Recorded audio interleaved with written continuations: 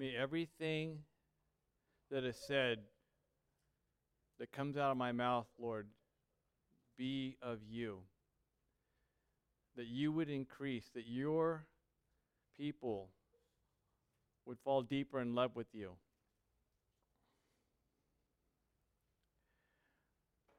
Father, you've made it painfully obvious how much of a sinner I am and how little I deserve to be part of your family.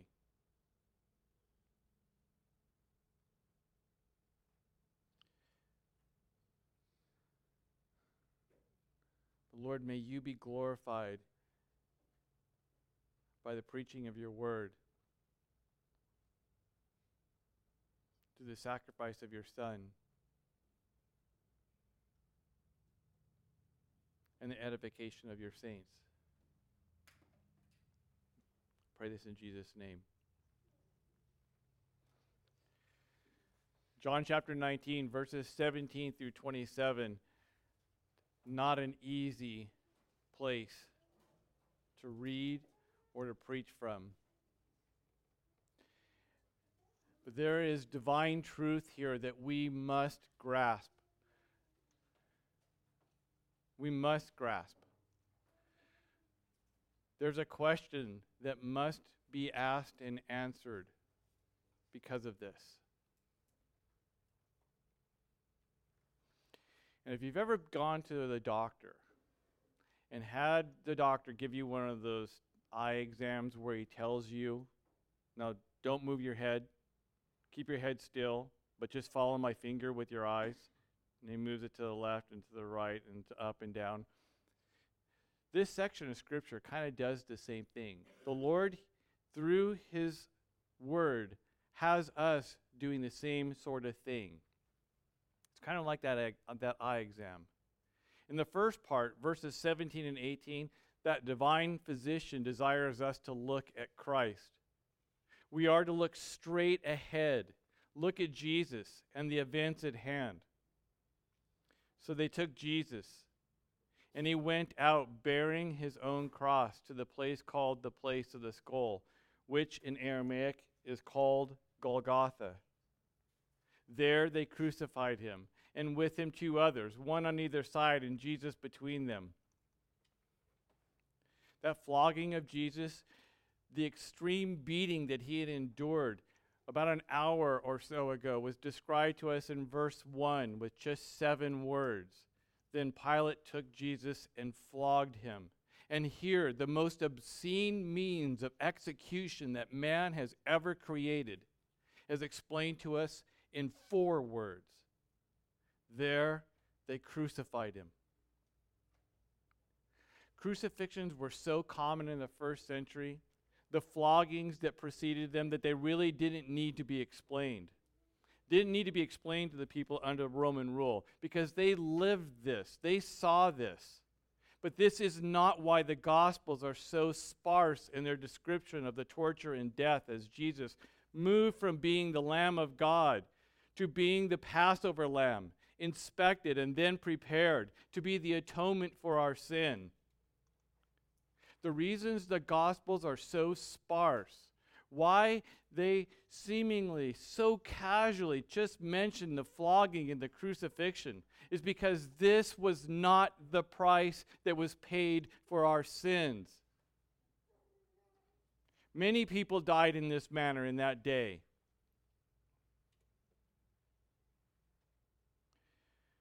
And they should die for their sins. But it wasn't so for the Christ, because he was sinless, and he remained sinless, even during the flogging, even when he was made to carry the instrument of his death, being publicly scourged and humiliated all along the way. But since this is truth, why is there so little detail given concerning the preparation of the Lamb of God and becoming the Passover lamb? Why don't the Gospels tell us more of his sufferings? We think that Mel Gibson was right in making the Passion of the Christ and allowing us to wonder at the suffering of the Christ on our behalf. But where humans have spoken volumes, the Gospels have given us few words. And they did this because they are nothing. What happened, that flogging, that crucifixion, is nothing compared to what is to come. They're mere paper cuts in comparison to the price that will be paid to free us from our slavery of sin. They're a bug bite when compared to the separation that the Christ, the Son of Man, the Son of God, will endure to become the Passover lamb for us. This is why so little is said of these events. We are not to be captivated by them. We are to mourn over the price paid for the sinless, spotless Lamb of God to be inspected and prepared to become the Passover lamb for us. But they are not the payment for our sins. That price, the ultimate price to allow you and me to be here as sons of God, is not spoken of in our verses today. And in verse 17, we're told, and he went out bearing his own cross. But in the Gospels of Matthew, Mark, and Luke, we're told that this isn't so. In all of them, we're told that another person carried his cross to the hill called Golgotha, to Calvary. Mark 15, verse 21 says, Now Simon of Cyrene, the father of Alexander and Rufus, was passing by on his way in from the countries, and the soldiers forced him to carry the cross of Jesus. So what are we to make of this? Is this just one more of those inconsistencies of the Bible? Are we just to gloss over this and move on? Or do we just explain it by the fact that Jesus carried the crossbeam at least part of the way, as we can determine from the Gospel of Luke, chapter 23, verse 26? And as they led him away, they seized one Simon of Cyrene, who was coming in from the country, and laid on him the cross to carry it behind Jesus. So technically, Jesus did carry the beam, at least part of the way. And then they crucified him.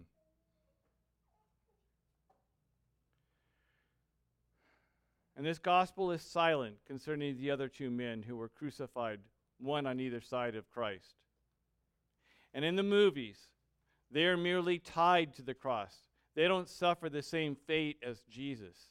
And this is all make-believe, man-made inventions in an attempt to separate Jesus and his suffering from these two men. But those two men suffered just as Jesus did, and would die on that cross just as Jesus did. But he was placed in the center, in the front and center of them, in order that he could be best seen and more easily be mocked and ridiculed by the crowd that gathered to watch that morning's main event. And don't allow yourself to think that Jesus hung 10 feet off the ground. That's simply more fantasy that you have in your head. More man-made traditions because the movies portrayed it that way. Wood was scarce in that part of the world, and it still is. And part of the fun of crucifixion was the ability to reach out and touch the individuals that were publicly being humiliated, as they had packs of animals biting at their legs and feet, being literally eaten alive. Pilate has seemingly been an unwilling participant in all these events. That's not to say that he isn't innocent of the death and torture of Christ, because he is. He could have at any point stopped this thing. He could have ended it with just one single word. But he chose himself over the man that he has publicly stated is innocent at least 3 separate occasions. But as a coup de grace to the religious leaders who he hated, he had a sign made for Jesus. Verse 19. Pilate also wrote an inscription and put it on the cross. It read, Jesus of Nazareth, King of the Jews. But more importantly, that divine physician now desires us to look up, to look above the head of Christ, to move our focus off of him for a brief moment and to the sign that hung above his head. Having a plaque made wasn't unique for Christ. Many victims had the crimes that they were convicted for hung around their neck to warn others they would think of breaking that law. Or they would have them nailed above their head for the same reason. But what Pilate did in making this plaque was to state the charge levied against Jesus by the religious leaders, the crime that he had committed that had brought him to that moment. That crime, that sin, none. He was merely fulfilling the office that he himself had been party to creating. He, alongside of the Father and the Spirit, were all party to the creation of this universe, the creation of man, and the creation of the plan of redemption for all that he has chosen to redeem. And as we read in verses 20 through 22, this king that is hanging on that cross is still king over all. Not just those that believe in him, or even those that love him. He rules over all creation. Verse 20, many of the Jews read this inscription, for the place where Jesus was crucified was near the city, and it was written in Aramaic and in Latin and in Greek. So the chief priests of the Jews said to Pilate, "Don't write King of the Jews, but rather this man said, 'I'm the King of the Jews.' But Pilate answered, 'What I have written, I have written.'" And just as those words that Caiaphas had uttered were prophetic concerning this man, when he had told the religious leaders that they knew nothing, that it was better for one man to die for the people, here too, this title that was hung, and it was written and hung over Jesus by Pilate, is prophetic in nature. And in both cases, neither man knew it or meant it to be that way. And we should never be confused when the Lord uses the unregenerate for his purposes. We shouldn't think that's so weird, because this entire account is filled with the unregenerate being used to fulfill the plan and hand of God. And what Pilate wrote on this plaque was more than likely intended by him to be a mockery of the religious leaders specifically, but also the entire Jewish nation as well. But what he didn't know, what he couldn't understand, was that the millions of people who were in Jerusalem for the Passover, that they would read that inscription, or they would hear of it. And since it was written in all the major dialects of that region, region of that day, they would understand what was written on it. They would understand the title that was given this man who was being crucified. And then the very strange series of events that would occur on that day and the days that followed. And they would take those accounts back home with them, spreading the name of Jesus, unintentionally planting the seeds of the gospel that would soon germinate and sprout when the Holy Spirit begins his work of illuminating the word in the hearts of the people who have been given to this King of the Jews that was now hanging on that cross.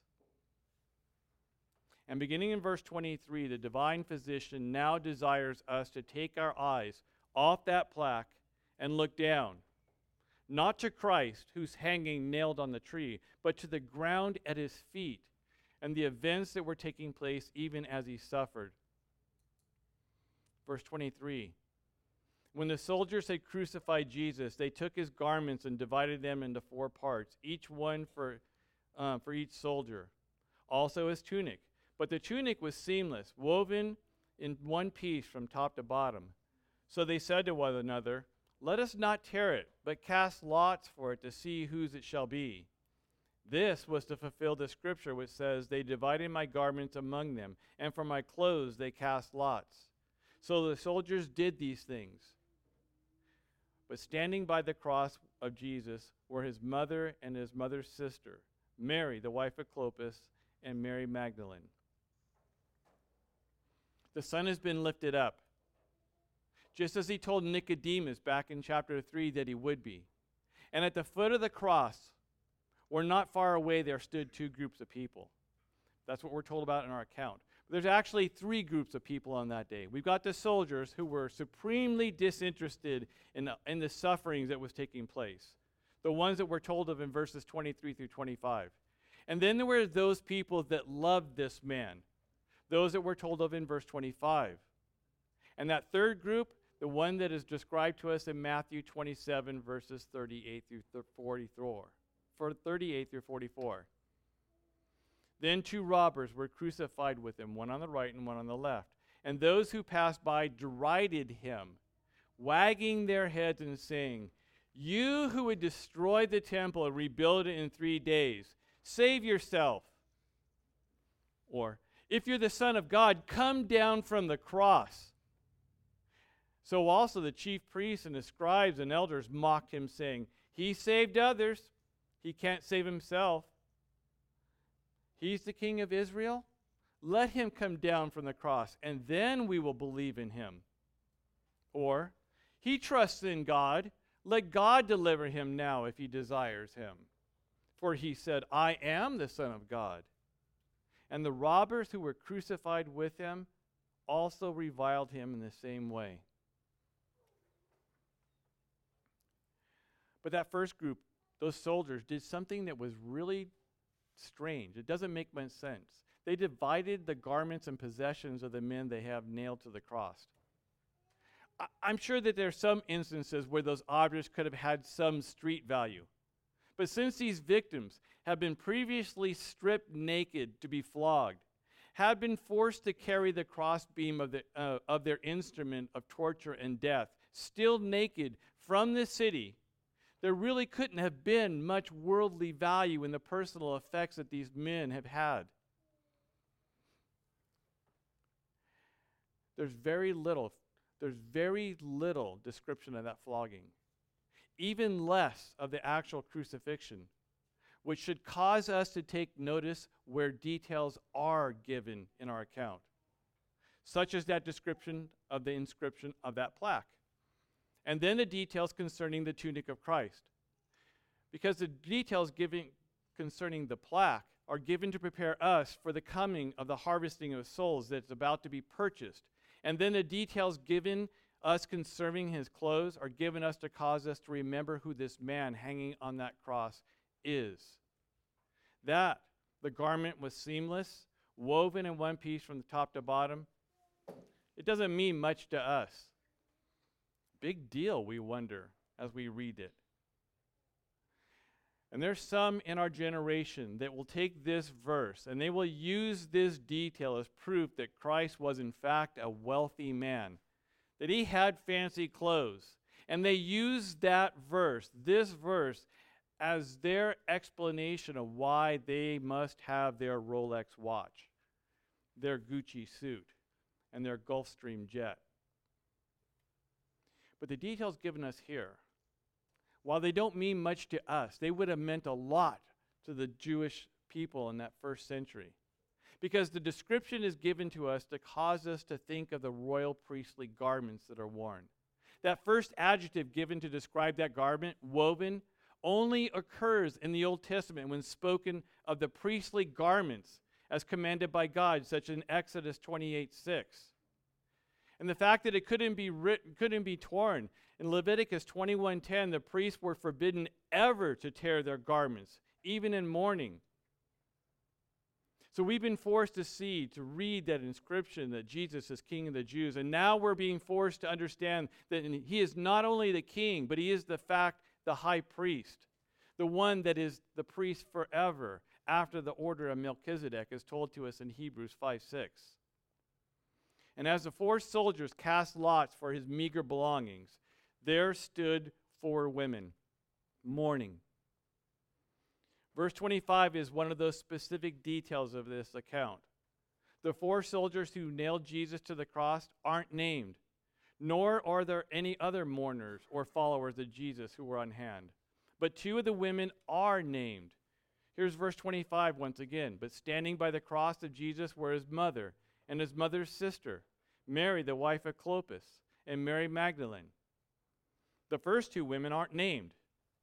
In fact, the mother of Jesus is never named in the Gospel of John. And this is the second time that she is mentioned specifically in this gospel. The first being at that wedding in Cana, where he had first told her that his hour was not at hand. And the second woman mentioned would have been his aunt on his mother's side. And then the last 2 women, the ones that are mentioned, those 2 are mentioned by name. Mary, the wife of Clopas. Well, who is she? Why does she get a mention here? Well, according to early Christian traditions, Clopas was the brother of Joseph, who is the husband of Mary, the stepdad of Jesus. And after the resurrection and ascension, after the events of Pentecost, it would be James, the half-brother of Jesus, who would be the leader of the most influential church of that region, of that time. And that church was the Church of Jerusalem. And after his death, it was Simon who became head of that church in Jerusalem. Simon is the nephew of James, the son of Clopas, the son of Mary, the wife of Clopas, the aunt of Jesus on his father's side. Simon was the cousin of Jesus. And that last woman mentioned is Mary Magdalene. Now, if you watch any movies or read much of the books that are written around the account of the life and death of Jesus, that woman has been made much of. But just to suffice it to say that the reason that she gets a byline here is only for one reason. It's because she is one of the first eyewitnesses to the resurrection of this man who's about to die. She becomes an apostle to the apostles because she is one of the first that actually sees the risen Christ. That's why she's mentioned here.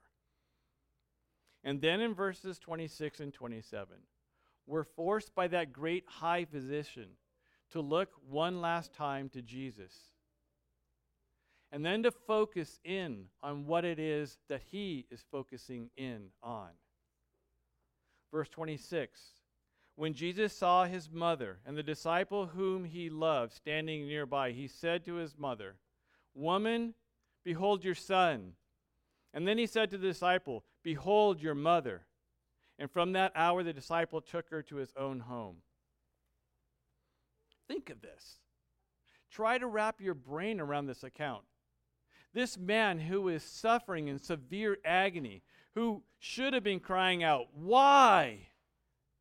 Since he's in fact the only innocent man ever, who should have been so overwhelmed by the pain, the humiliation that he had been and was still being hurled at him. The thinking of anyone else would have been completely unnatural, though. And yet Jesus proves once again that even as he hung on the cross, he was still reigning supreme on his throne. We all know why Jesus did this, why he said these things. Jesus loved his mama. He was showing how good he was by caring for her, even in the midst of carrying his cross. And we're right about this, but not in the way and extent that we think. Verses 26 and 27 are not so much concerned for his mom. He didn't utter these words because he was concerned that his mom would not be taken care of. She had other sons, his half-brothers, to care for her. This is not why he said these things. This is not the meaning behind them. Just as every other word that Christ utters on the cross was made in order that we would focus in on his divine mission, so are these. Because if he was truly concerned for the earthly care of his mom, he would have, should have directed his statement to that unnamed disciple. He would have said, "You there, you take care of this woman. Care for her as your own mother." But he didn't. He told this unnamed woman, just as she was the first time that she was mentioned in this gospel, "Woman, behold your son." Why? What is he getting at? Well, you've heard me admonish you to make these, your covenant brothers and sisters, the most important people in your life. More important than your own blood relatives. And I pointed out the divine nature of the body of Christ, the importance that the Bible places on it as the reason for doing this. And there is no clearer message that this is the will and desire of the Lord than these two verses here. This woman had sons. We don't know whether or not Joseph, her husband, was alive or not, but she had family. She had sisters. She had her aunt and uncle, her parents. The parents of John the Baptist. But here, she is told that this man, the one that was standing next to her, mourning with her, the one that is described as the disciple that Jesus loved, this man was to be her son. And the use of that word woman is meant that way. It's specific, just as it was the first time when it was used in chapter 2. It's not a derogatory term. Jesus didn't use it in chapter 2 because he was upset or annoyed with his mom. And he doesn't use it here for these reasons either. He uses it specifically to distance himself and his relationship from her in the earthly realm and focus her attention and ours on the heavenly realm. Was Mary his mother? Yes. But more importantly, she was his son, just as you are. She was his. He was not hers. And this relationship is the one that matters most, which is why he uses that term woman, a term that is warm and loving, but not in a familial or earthly sense. And then he uses that word behold to draw attention to this man. We've seen that word used a couple of times in this gospel. First, when John the Baptist wanted to draw attention to Jesus, when he proclaimed, "Behold the Lamb of God who takes away the sins of the world," in John 1, verse 29. And then as Pilate brought out the bloodied, beaten Jesus after being flogged, as he stood there with that crown of thorns pressed on his skull, that purple robe draped across his bloodied and torn shoulders, Pilate desired all in that area that were walking past to stop what they were doing and pay attention to what was going on when he proclaimed, "Behold your king." Chapter 19, verse 14. And now, here, from the cross, Jesus desires this woman who he loved with an eternal, heavenly love. This woman who had been given him as his own by his heavenly Father. He desired her to take notice of this man who was standing beside of her, a man that she no doubt knew, had been around for the last 3 years. He is creating the heavenly family.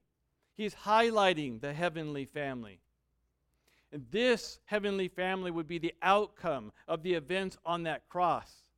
A new family that is supposed to be bound not by family lineage, but by blood. His blood. The blood that was being spilled at that moment for them. This, the Passover lamb, who has been prepared for sacrifice, who has been tested, who has been proven to be the spotless, sinless. He was preparing them to enter into his rest, to enter into true relationship with one another. And he was fulfilling his hour. He was preparing them to fulfill their hour too. He was preparing them, his mother and the disciple, to become the church. And this man, the one that loved Jesus, that rested his head on his chest, the chest of Jesus the night before as they dined together, the man who penned this gospel, who unashamedly called himself the disciple that Jesus loved, he was told to forsake his own family and to love this woman as his own mother. And he obeyed. Saints, how is it that we don't understand? That we don't obey? How is it that we will not look around at these who we have entered into a covenant with and understand that we are not the ones who formed this family any more than Mary and John formed theirs? How is it that we can think that we can call ourselves Christians and not covenant with the body of Christ, become part of that body of Christ? How is it that we will not choose to esteem these people above others? That we can be so casual in our relationship with them? How often do you pray for these covenant bodies? This covenant body, these members here. How often are they in your home? How often are you in theirs? How often do you reach out to encourage them, to check on them, to comfort them? more than your own blood family? And you're appalled that I would suggest such a thing. You think that this is just me talking.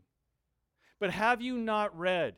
Have you not heard what Jesus himself said about your family, about your blood relatives? Luke 12, 51 through 53. Do you think that I have come to bring peace on earth? No, I tell you, but rather division. From now on, in one house there will be 5 divided, 3 against 2 and 2 against 3. They will be divided, father against son, son against father, mother against daughter, and daughter against mother, mother-in-law against her daughter-in-law, and daughter-in-law against mother-in-law. And that division was because of the Son of Man, because he had made some to be part of his family. Or how about Matthew 12, verse 46? While he was still speaking to the people, behold, his mother and his brother stood outside. His blood relatives stood outside, asking to speak to him. But he replied to the man who told him, "Who is my mother, and who are my brothers?" And stretching out his hands toward his disciples, he said, "Here are my mother and my brothers. For whoever does the will of my Father in heaven is my brother and sister and mother." Or how about Matthew 18, verses 15 through 17? If your brother sins against you, go and tell his fault between you and him alone. If he listens to you, you've gained your brother. But if he does not listen, take 1 or 2 others along with you, that every charge may be established by the evidence of 2 or 3 witnesses. If he refuses to listen to them, tell it to the church. And if he refuses to listen even to the church, let him be to you as a Gentile and a tax collector. That admonishment of Christ here in these verses is given us to elevate the church to us, to show us how important it is, how important it's supposed to be in our lives. Christ never even deals with how we are to deal with those who sin against us outside of the church, other than telling us that we are to forgive. It's in the relationships within the church that matter to him. To the point that if someone sins against you, it's in the context of the church that you're supposed to deal with it. And if that person is unwilling to repent, to obey the church, then they are to be shunned, cast out, treated as an outsider. Are we willing? Are we placing this kind of focus and attention on this covenant that we have made with each other? Do we esteem the body of Christ? Do we esteem God and the family of Christ of such importance that if even one of our own blood relatives within this church were to disobey the church, would not repent of sin, that we would be willing to treat them as a Gentile, a tax collector? Parents, are you willing to do this to your children if they went off the rails? Brothers, are you willing to do this if your brother goes off the rail? Children, how about you? Do you value, do you esteem God and this covenant community that he has made you a part of as more important than even your own relationship with your mom and dad?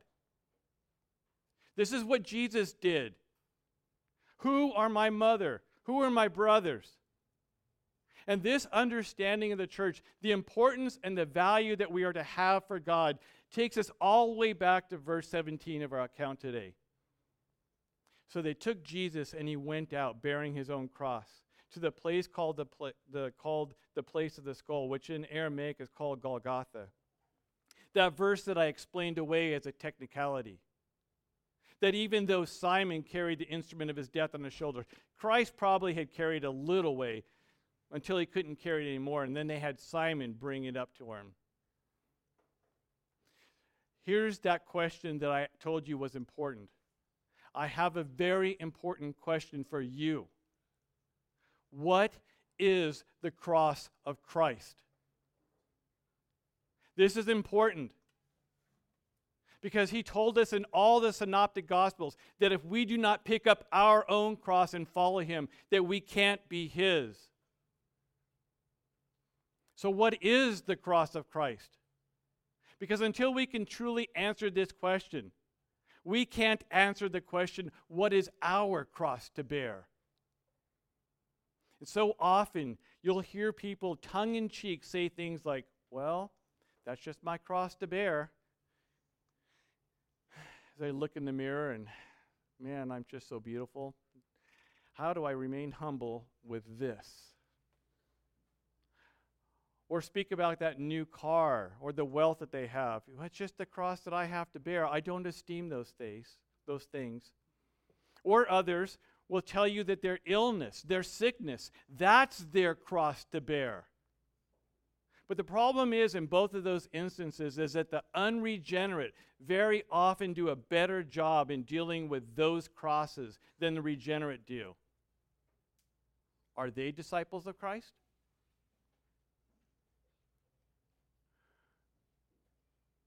What was the cross of Christ?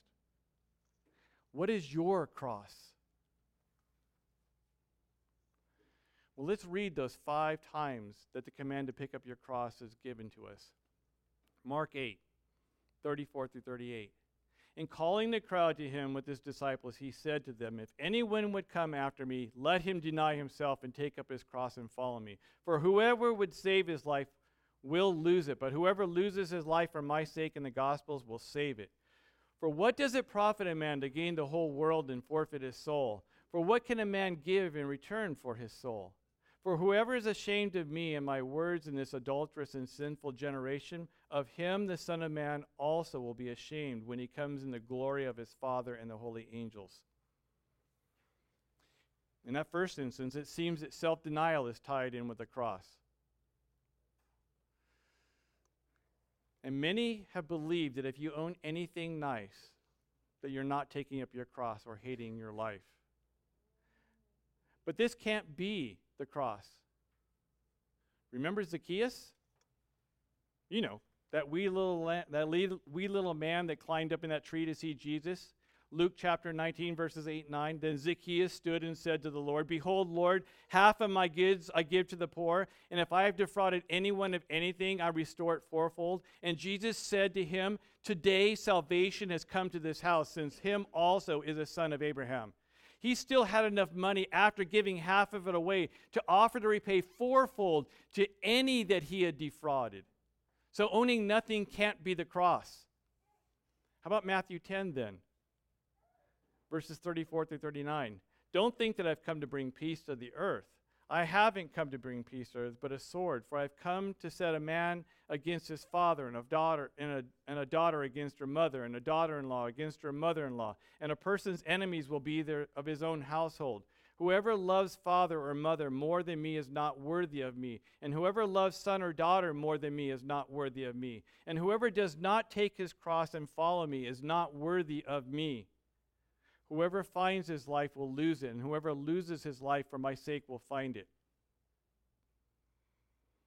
And those Matthew verses don't give us much more clarification on what that cross is that we're to bear. So let's try Luke. In chapter 9, before Jesus commands all to bear their own cross, the account there begins with this. He strictly charged and commanded them to tell no one, saying, the Son of Man must suffer many things and be rejected by the elders and chief priests and scribes and be killed on the third day and raised.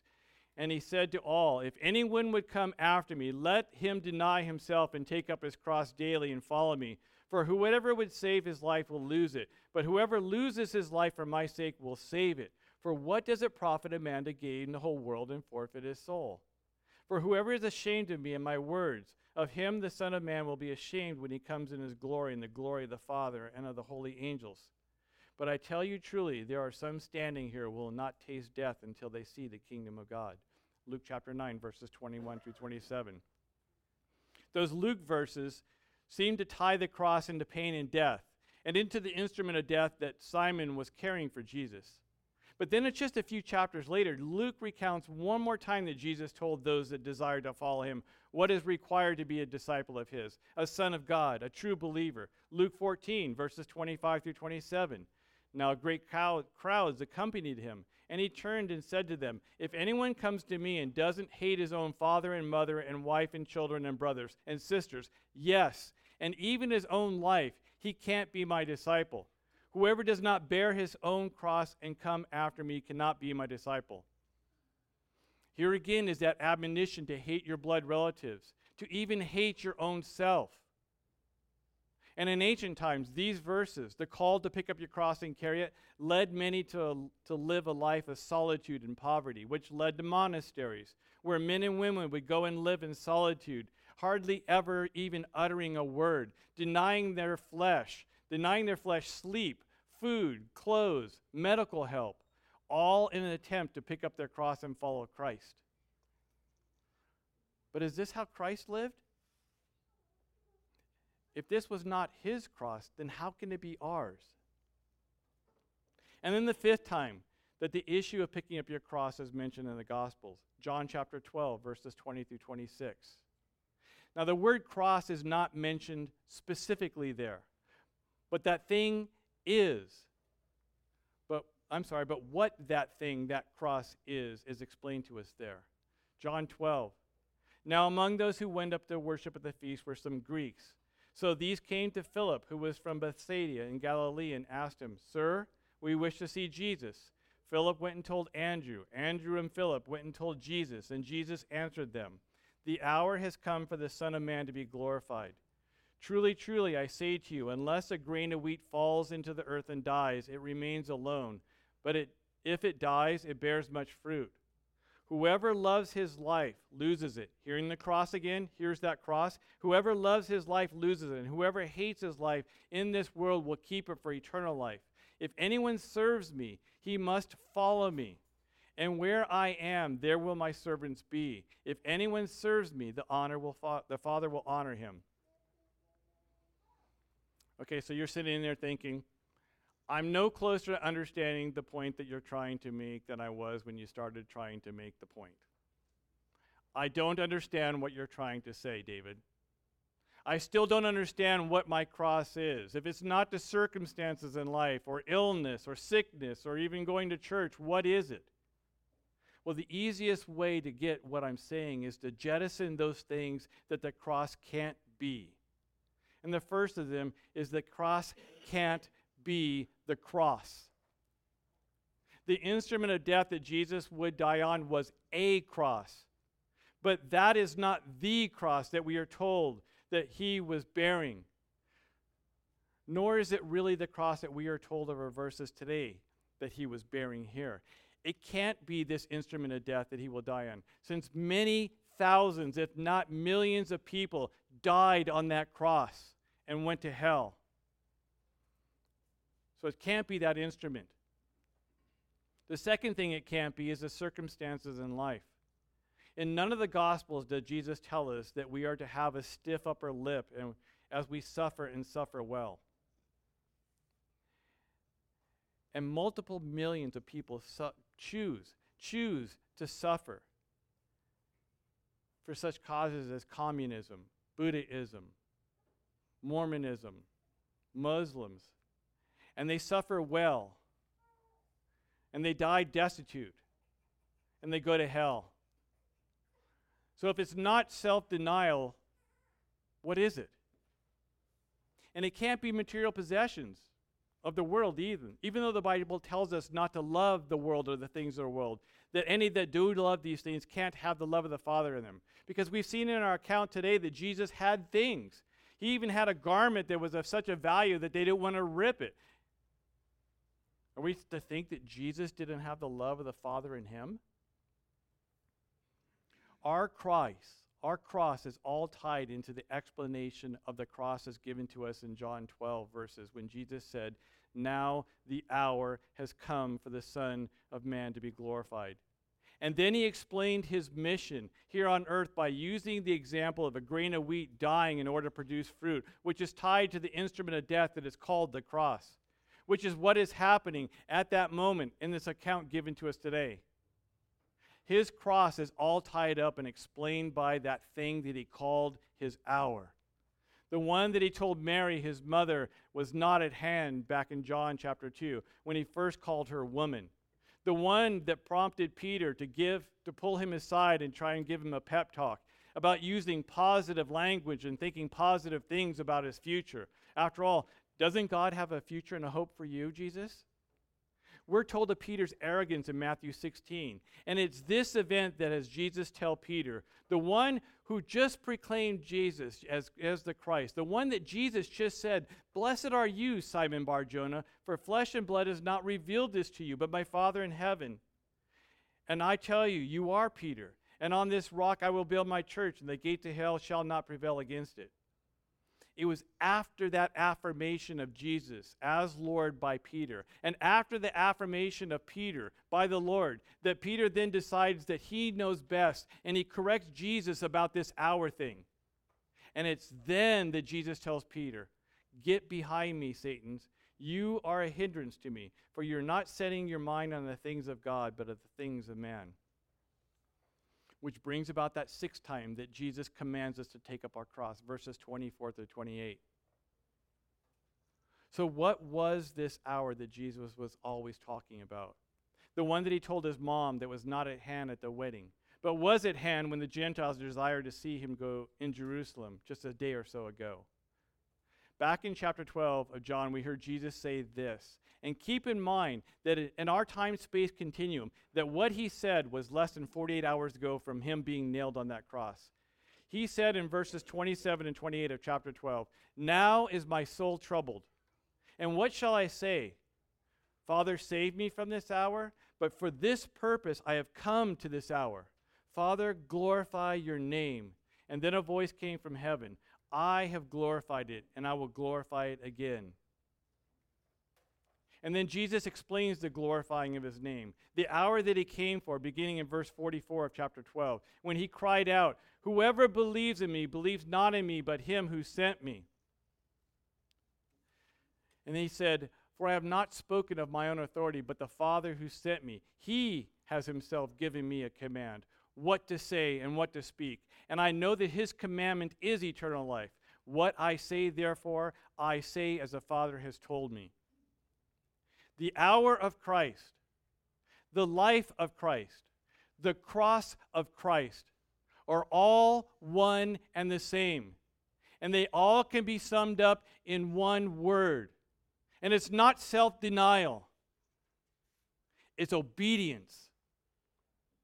I have come down from heaven not to do my own will, but the will of him who sent me. And this is the will of him who sent me, that I should lose nothing of all that he has given me, but raise it up on the last day. For this is the will of the Father, that everyone who looks on the Son and believes in him should have eternal life, and I will raise him up on that last day. John chapter 6, verse 38 and 40. You don't think obedience was his cross? How about Hebrews chapter 5, verses 7 through 10? In the days of his flesh, Jesus offered up prayers and supplications with loud cries and tears to him who is able to save him from death, and he was heard because of his reverence. Although he was a son, he learned obedience through what he suffered. And being made perfect, he became the source of eternal salvation to all who obey him, being designated by God a high priest after the order of Melchizedek. Or how about Philippians chapter 2, verses 5 through 11? "Have this mind among yourself, which is yours in Christ Jesus, who, though he was in the form of God, did not count equality with God a thing to be grasped, but emptied himself by taking the form of a slave." And yes, that word there is doulos. Not a servant, a slave. "Being born in the likeness of man and being found in human form, he humbled himself by becoming obedient to the point of death, even the death on the cross. Therefore, God has highly exalted him and bestowed on him the name that is above every name, so that at the name of Jesus, every knee should bow in heaven and on earth and under earth, and every tongue should confess that Jesus Christ is Lord, to the glory of the Father." And then Paul tags on right after that, a therefore. Do you guys know when you read in the Bible what a therefore means? You're supposed to ask yourself, what's it there for? And it goes back to what it says. He says, "Therefore, my beloved, as you have always obeyed, so now, not only in my presence, but much more in my absence, work out your own salvation with fear and trembling. For it is God who works in you both to will and to work for his good pleasure." Verses 12 through 13. It was because Jesus loved the Father and obeyed that he was able to succeed where Adam failed. It was because he picked up his cross and denied his flesh, obeyed the Father, because he loved the Father and submitted to the Word, that he could be the high priest in the line of Melchizedek. It was because he didn't love his life that he could be the perfect Lamb of God, that Passover lamb that takes away the sins of the world and makes atonement for us. Obedience to the Word was the hallmark of his life, which is why we have verse 24 from our text today. So they said to one another, "Let us not tear it, but cast lots for it to see who it shall be." This was to fulfill the scripture which says, "They divided my garments among them, and for my clothes they cast lots." How often in the Gospels do we find that phrase? To fulfill? And how often do we just jump right over the meaning of it? Or we will use that as proof that Jesus is Lord, instead of understanding that his life was all centered on fulfilling and submitting to the Word. Obedience to the Word is the cross of Christ. And this is why we have the end of verse 27 too. "And from that hour, the disciple took her to his own home." John loved Jesus, and he demonstrated that love by obeying him and esteeming this woman above his own family and heritage. And the manner in which we are told that he obeyed Jesus is told to us so that we would tie his obedience in with the hour of Christ. That John's hour flowed from Jesus' hour, and that Jesus' hour became John's hour. So he took this woman as his own mother, even though he didn't carry her blood, because they were united by a much stronger, everlasting bond. They were bound together under the blood of Christ. And for this reason, John submitted, and Mary submitted, and all that are his will submit. They will take up their own cross, deny themselves, their lives, their desires, their own will, and obey God and live. How about you? Are you willing to pick up your cross and follow Jesus, who out of obedience and love for the Father obeyed the Word and denied himself? Do you love God? Do you love him more than those who are of your own flesh and blood? This is what all those hate your mother and your brother verses are about. They're not so much about you thinking less of your family, but you thinking more of his family. Do you hold that bond that you have with your covenant brothers and sisters is stronger, more eternal, and of greater importance than the bonds that you have with your own blood relatives? This is the meaning of these last verses from our text today. Mary had other children. John had another mother. But because of the Son of God, the Lamb of God, the Lion of the tribe of Judah, because he was on the throne, ushering in the kingdom, through the shedding of his blood and purchasing a people that were given him by his Father, a people that would be called his church, the ecclesia, the called out ones. Because of that, all other relationships were to take a back seat to the ones that he was creating in him. The man of the hour was having his hour. And he was succeeding where that first man failed in his hour. He was triumphing over the powers of darkness, the spirit of this age, because out of love for the Father and obedience to the Word, he took up his cross and is now dying on the cross in order that he could be separated from the Father and have the wrath that we deserve, which is his wrath, the wrath of the Holy Spirit, the wrath of the Father, to have the wrath of God hurled with extreme prejudice against him in order that we could be redeemed for all eternity. And this is why Christ could unashamedly compel all that are of him to come and die with him, to die to self in all ways, and to live to life for all eternity. This is why he could declare in Matthew 11:25-30, when he said, I thank you, Father, Lord of heaven and earth, that you have hidden these things from the wise and understanding and revealed them to little children. Yes, Father, for such was your gracious will. All things have been handed over to me by my Father, and no one knows the Son except for the Father, and no one knows the Father except for the Son, and anyone whom the Son chooses to reveal him. And then he says to us, come to me, all who labor and are heavy laden, and I will give you rest. Take my yoke upon you and learn from me, for I am gentle and lowly in heart, and you will find rest for your souls, for my yoke is easy and my burden is light. This section of Scripture is all about the cross, but very little detail is given to us concerning it. Because the instrument of death that was used in bringing about eternal life was of less importance than the fulfilling of the hour that Jesus lived for, was born for, and died for. The cross that he bore every single moment of his life, the cross that we are told that to belong to him that we must bear as well. And that cross is obedience to his Father, obedience to the Word. This was his cross, and this was his hour. And he is the man of the hour. He succeeded where we failed. And because he is the man of the hour, because we have been redeemed, because we have been bought and washed and empowered to pick up our own cross and follow him, we can do this. And we can only do this for one reason, because he did this.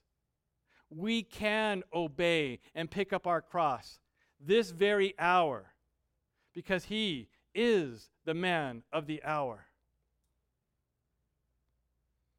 Saints, I admonish you, look to Christ. See him in this Bible that you hold in your hands, that you are so unwilling to spend 5 minutes a day reading. This is our cross. And if we are to belong to him, we must obey it. We must submit to it. You cannot separate God, that thing that you want to belong to out there, from this, his word. They are one and the same. And if you think otherwise, you're worshiping a false god.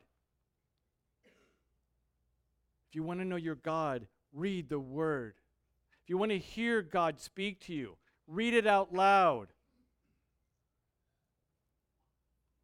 This is our cross. And Christ said that his burden is easy and his yoke is light. We can do this because he succeeded. We can do this. Let's pray.